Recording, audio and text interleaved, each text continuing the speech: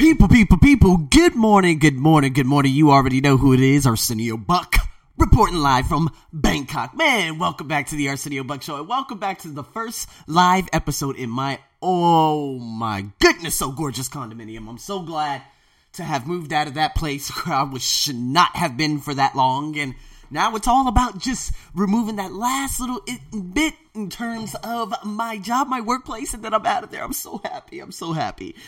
And with that being said, guys, I'm going to tell you some stories about Thailand.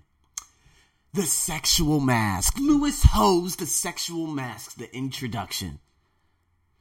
Now, out there in America, there is a different thing. Of course, I'm going to be talking about so many different things and so many things I've witnessed, but I'm going to tell you a nice little story from here. So if you actually walk around, there's a place called Nana.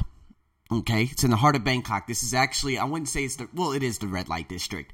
It is the saddest place. Of course, you got a lot of places. Of course, you got Ho Chi Minh City, you got Angeles City, you have Manila, you have a lot of places where, for the lack of a better term, these Anglo foreigners go because they are either escaping their past or they're trying to fulfill their sexual fantasies.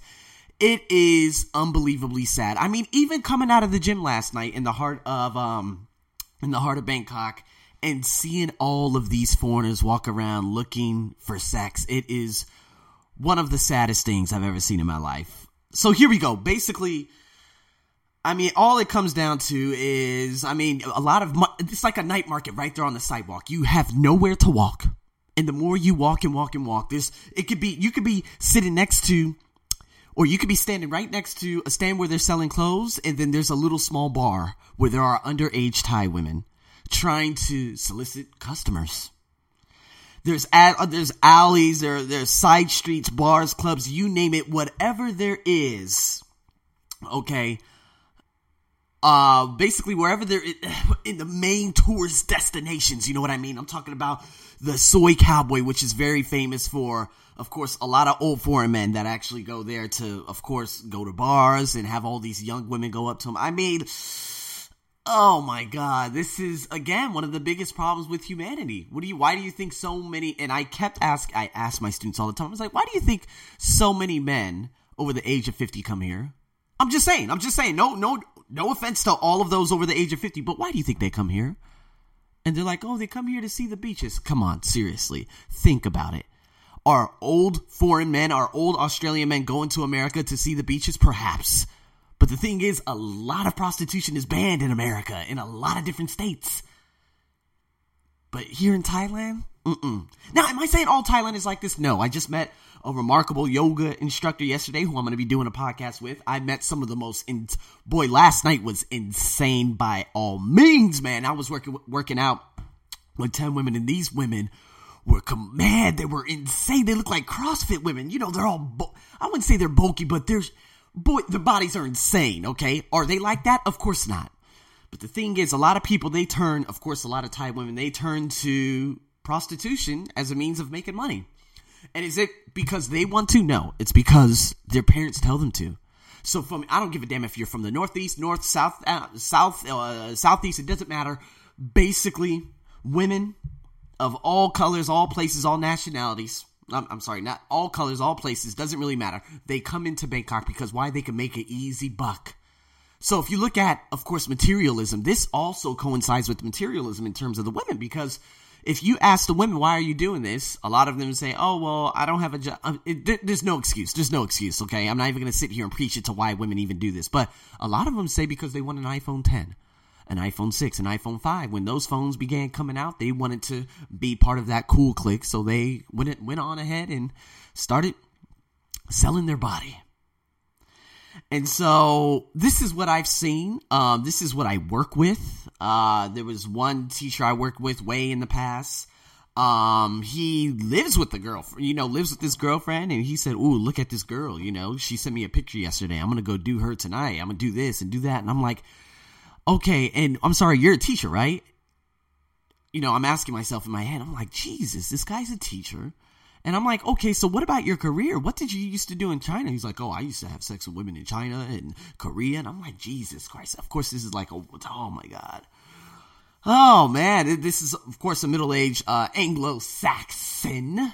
And I'm like, dude, what are you doing with your life? Hell, even the people I've worked with in the past, they would have, let's just say they would have sexual relations with the staff at the school.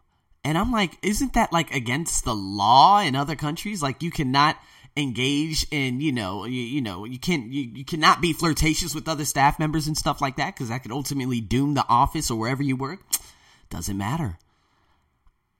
I'm appalled. I don't know. A lot of people, man, I remember one story. I mean, guys, I'm just full of stories this morning. I remember one story. It was actually on a teaching education site. And this guy was talking about what he does normally through the week, and this was sick. He was like, normally I stalk out my prey. I stalk out my prey during the week, and then on the weekend, I bring them on over, have sex with them, and I never talk to them again. If I can't find anyone throughout the week, I hurry up and pay for it. I mean, this is the sickening part, and it's I wouldn't even say it's practicality. It's what this other teacher said. He said, hey, Arsenio, I mean, they're doing this because the libido has the hold of them. They're so sexually driven that they come here because they can fulfill their sexual fantasies that they can't get in their country. Obviously, do you think a man over the age of 50 could be able to go to any other country? Of course, let's mark out the Southeast Asian countries. I don't consider Malaysia and Singapore to be in a part of Southeast Asia or Brunei because it's impossible to do that in those countries. These girls wouldn't look at them twice. But can they go to the likes of Japan or go to the likes of any country in Europe and do this? I mean, if you pay heavily at the red light districts in Amsterdam and whatnot, perhaps. But I'm talking about just being able to go on a website and say, hey, yeah, I'm an Anglo. You want to come on over? Sure. And I'm talking to you guys from an African-American standpoint because this is non-existent for me, which actually plays in one of the best favors for me because me, I'm on the grind. I'm on the hustle. I'm pushing projects. I'm doing a lot of different things. But other people, they're not so, what's the word I'm looking for? They're not so, oh my God, what's the word I'm looking for? They're not so lucky. So in a way, my African-American, my skin color actually plays a pivotal role in this entire me staying here in Thailand because women don't look at me. Now, the successful women, especially in the heart of Bangkok and other places, oh yes. But see, there's a difference between successful, I can't even say the goddamn word, successful women and prostitutes. You know what I mean? I work out at a gym where, it's pretty pricey. And these women are gorgeous, CrossFit. We work as a team. We do this, we do that. I work out there in the morning, work out there in the evening. I just met a girl last night, Australian, straight out of the Air Force. All these other women, they're successful in their own field of endeavors. But when they come to this gym, they actually just push everything aside and they focus just on that. And say, hey, you know what? We're all part of a family. We're all part of a team. We're all going to get through this workout together. Anyways, I don't know where I'm going with this. But I'm not saying that all Thailand is like this, but if you look for trouble, especially in this country, you will find all kinds of trouble. So now that I live in Bangkok, luckily I live way on the outskirts. I wouldn't say way on the outskirts, probably just a couple of stations down from where the mayhem is.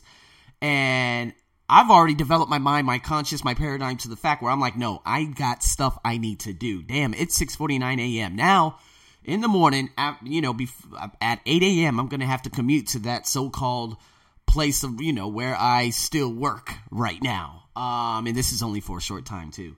But, yeah, I mean, I'm going to be able to do so many different things. But, I mean, it just depends on your purpose, your intention. Like, my purpose, my intention when I first came here probably wasn't in the best standings. I was like, you know what, I'm going to come to Thailand because they accept black people. Yeah, okay. But it was the best thing that ever happened to me. Everything that's happening to me right now is the best thing that ever happened to me. But all I'm trying to say is I've worked with the wife tourists. They came here to marry a woman. And that doesn't mean that they're not going to have sex with other women. I hear some of the worst of stories, in the past. It's a shame. But hey, luckily I was never that person that's, ever treated women as objects. My mom raised me properly. Now, for those men who come out here for all the wrong reasons, hey, they come from a completely different dimension, a completely different time frame, a completely different everything. But me, luckily, my mom taught me from a very beginning age to say, you know what, you're going to treat women with respect or I'm going to kick your ass. And I said, hey, by all means, Mom. And so when I'm on the on the SkyTrain and I'm doing this and I'm pushing projects and now living in Bangkok and being around these people that I've always wanted to be around, now everything is going to begin to flow much, much more faster instead of, in increments as last time. But in terms of women, I'm getting a little bit off track. In terms of women, men from all different walks of life, they come here to buy women. They have a sexual mask. Lewis Howes talked about it in his book from a guy by the name of Neil Strauss. Never heard of him. He actually made a book, created a book, wrote a book called, How to Become a Pickup Artist, stuff like that. And this guy found himself in like a free-for-all, like a sex party in the heart of Paris. Can you believe that? Like one woman just came right. He was at a sex party in Paris. He wrote it in his book. Neil Strauss. Lewis Howes wrote this in his book. I ain't trying to get into detail, but this woman came right up to him and said a couple of words, and he said, oh my God, yes. Neil went on to quote, in Lewis Howes' books, he said, this is the kind of woman I fantasized about as a teenager. A woman just coming up to him and asking him for an indiscriminate one. And more than anything I've experienced so far, this seems like free sex because there's no spiritual baggage, drug baggage, or even relationship baggage around it. In fact, there's no baggage or encumbrances whatsoever, just randomly intersecting body parts. And you know what? From that point going forward, that was the beginning of his fall. Because when he went to Paris and tried going back to America, he had 3 different women, and he was breaking their hearts. And next thing you know, one was like a knife, a axe-wielding beast trying to kill him and everything. And then he realized that basically being that pickup artist, he ended up being that type of human being that destroyed women, their lives. And so Lewis Howes wrote in his book, and he quoted, he said, when Neil began writing The Game, which is the book, he was, by his own admission, a sexual amateur. Worse than that, he was what he calls an average frustrated chump, an AFC. The story in his introduction to this secret society of pickup artists, men who make finding and sleeping with lots of women their primary purpose in life, like a game Strauss told his editor that he wanted to write about in his community, right? And because it was interesting. But in reality, he was tired of being alone and feeling like a loser. At one sad point in his life, Neil had even considered finding a mail order bride, like a lot of men over a particular age do here. They come here because, hey, they want to settle down. They want to get remarried because, their marriage completely fell apart overseas. And so they are here. He tells the story of having been on the road with the band Motley Crue, if you guys know about that, for a book that he was writing and not getting even a kiss from a single girl. By almost every definition of what it means to be a man in America, Neil felt like a failure and was less than guys who were having lots of sex. And so this is, I guess you could say, this is one of the big drivers. This is why so many different people have that inferiority complex. They develop it at such a young age because they're saying to themselves, they're like, oh my God, you know what? I can't do this. Just like me, if I look back and I look at the Scott, the Kelly Dansby, the all these guys who wore those Letterman jackets, the big jockeys back in high school, they had the girls, they had the cars, but did I let that get to me? Because I felt like I was a unique individual in my own right. Of course, my personality hadn't evolved at that particular year-old man in the 50 year hands along with the university student. No, he was holding hands with the university student. And I was, and the way Thai people in that shopping center were looking at them, they were completely aghast, like, wow.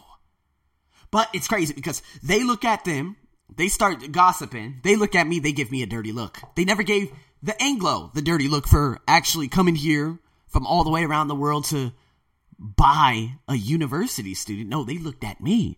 It's kind of like what just happened in last October when I went to a restaurant. Had a 75-year-old Anglo man, his son, which was probably about 45 years old, and then a 15-year-old student. And of course, she spoke Thai. She looked a little bit Thai. She could have been half. It doesn't really matter. But the 75-year-old man was trying to touch her in the middle of the restaurant. And they were sitting closer and closer to her. And I was just boiling up. And you know what? She didn't show any signs of needing help. So I didn't, of course, butt in or whatnot. But this is what I see every day. This is what happens in Cambodia. This is what happens all across the Philippines. This is what happens in a lot of different places, man. And so that, going back to, Neil Strauss' story, men think sleeping with a number of women at the same time is considered to be cool. And, this is what I see every day. And Louis Hose, he went on to quote, he said, if you might think that you want that, you're wrong. He said that, and that's to top off this podcast. So that's the full introduction, what I've observed, and the sad reality of everything that's basically taking place out here.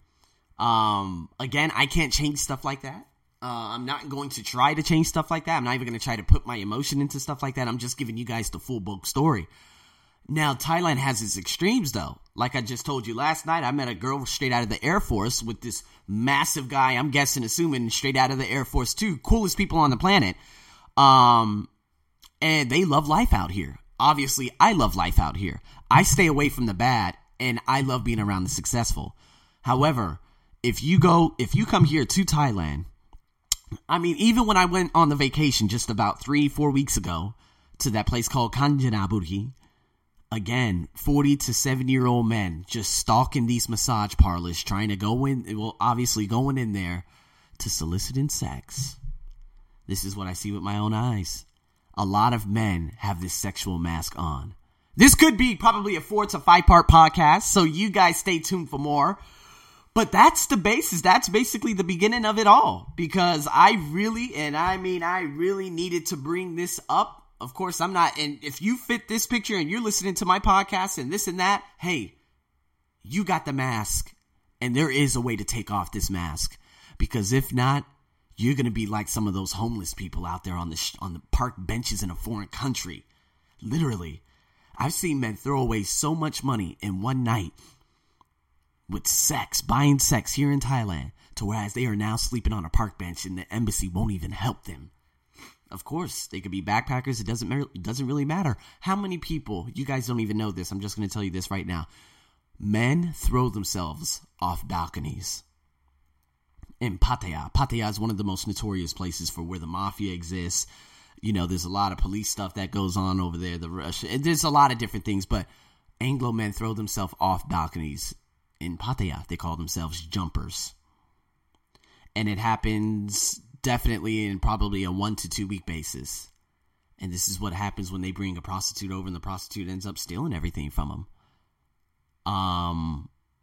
And they're just at the end of their lives. Don't be that person. I'm imploring you not to be that person. So, guys, with that being said, a little bit of a serious podcast this morning, but stay tuned. I got the second part coming in tomorrow, I hope. I'm going to be writing my blog during my commute, because now that I'm on probably a 1 hour and 15-minute commute now to work, which isn't too bad because in Arizona they do the same thing. I'm going to be able to do a lot in terms of uploading this, writing that. And of course, because it's a Saturday and I'm basically going to be starting at the end line of this particular place, I'm going to be able to get a seat and I'm going to be able to write my ass off. So I'm probably going to get a little bit of a pump chest workout in, make my breakfast, and head on out. So guys, have a wonderful morning, afternoon, and evening. Stay tuned for the next Christmas podcast that's going to be debuting tonight. If you guys find this useful, please share it, like it, and talk to me. This is your host, Arsenio, over and out.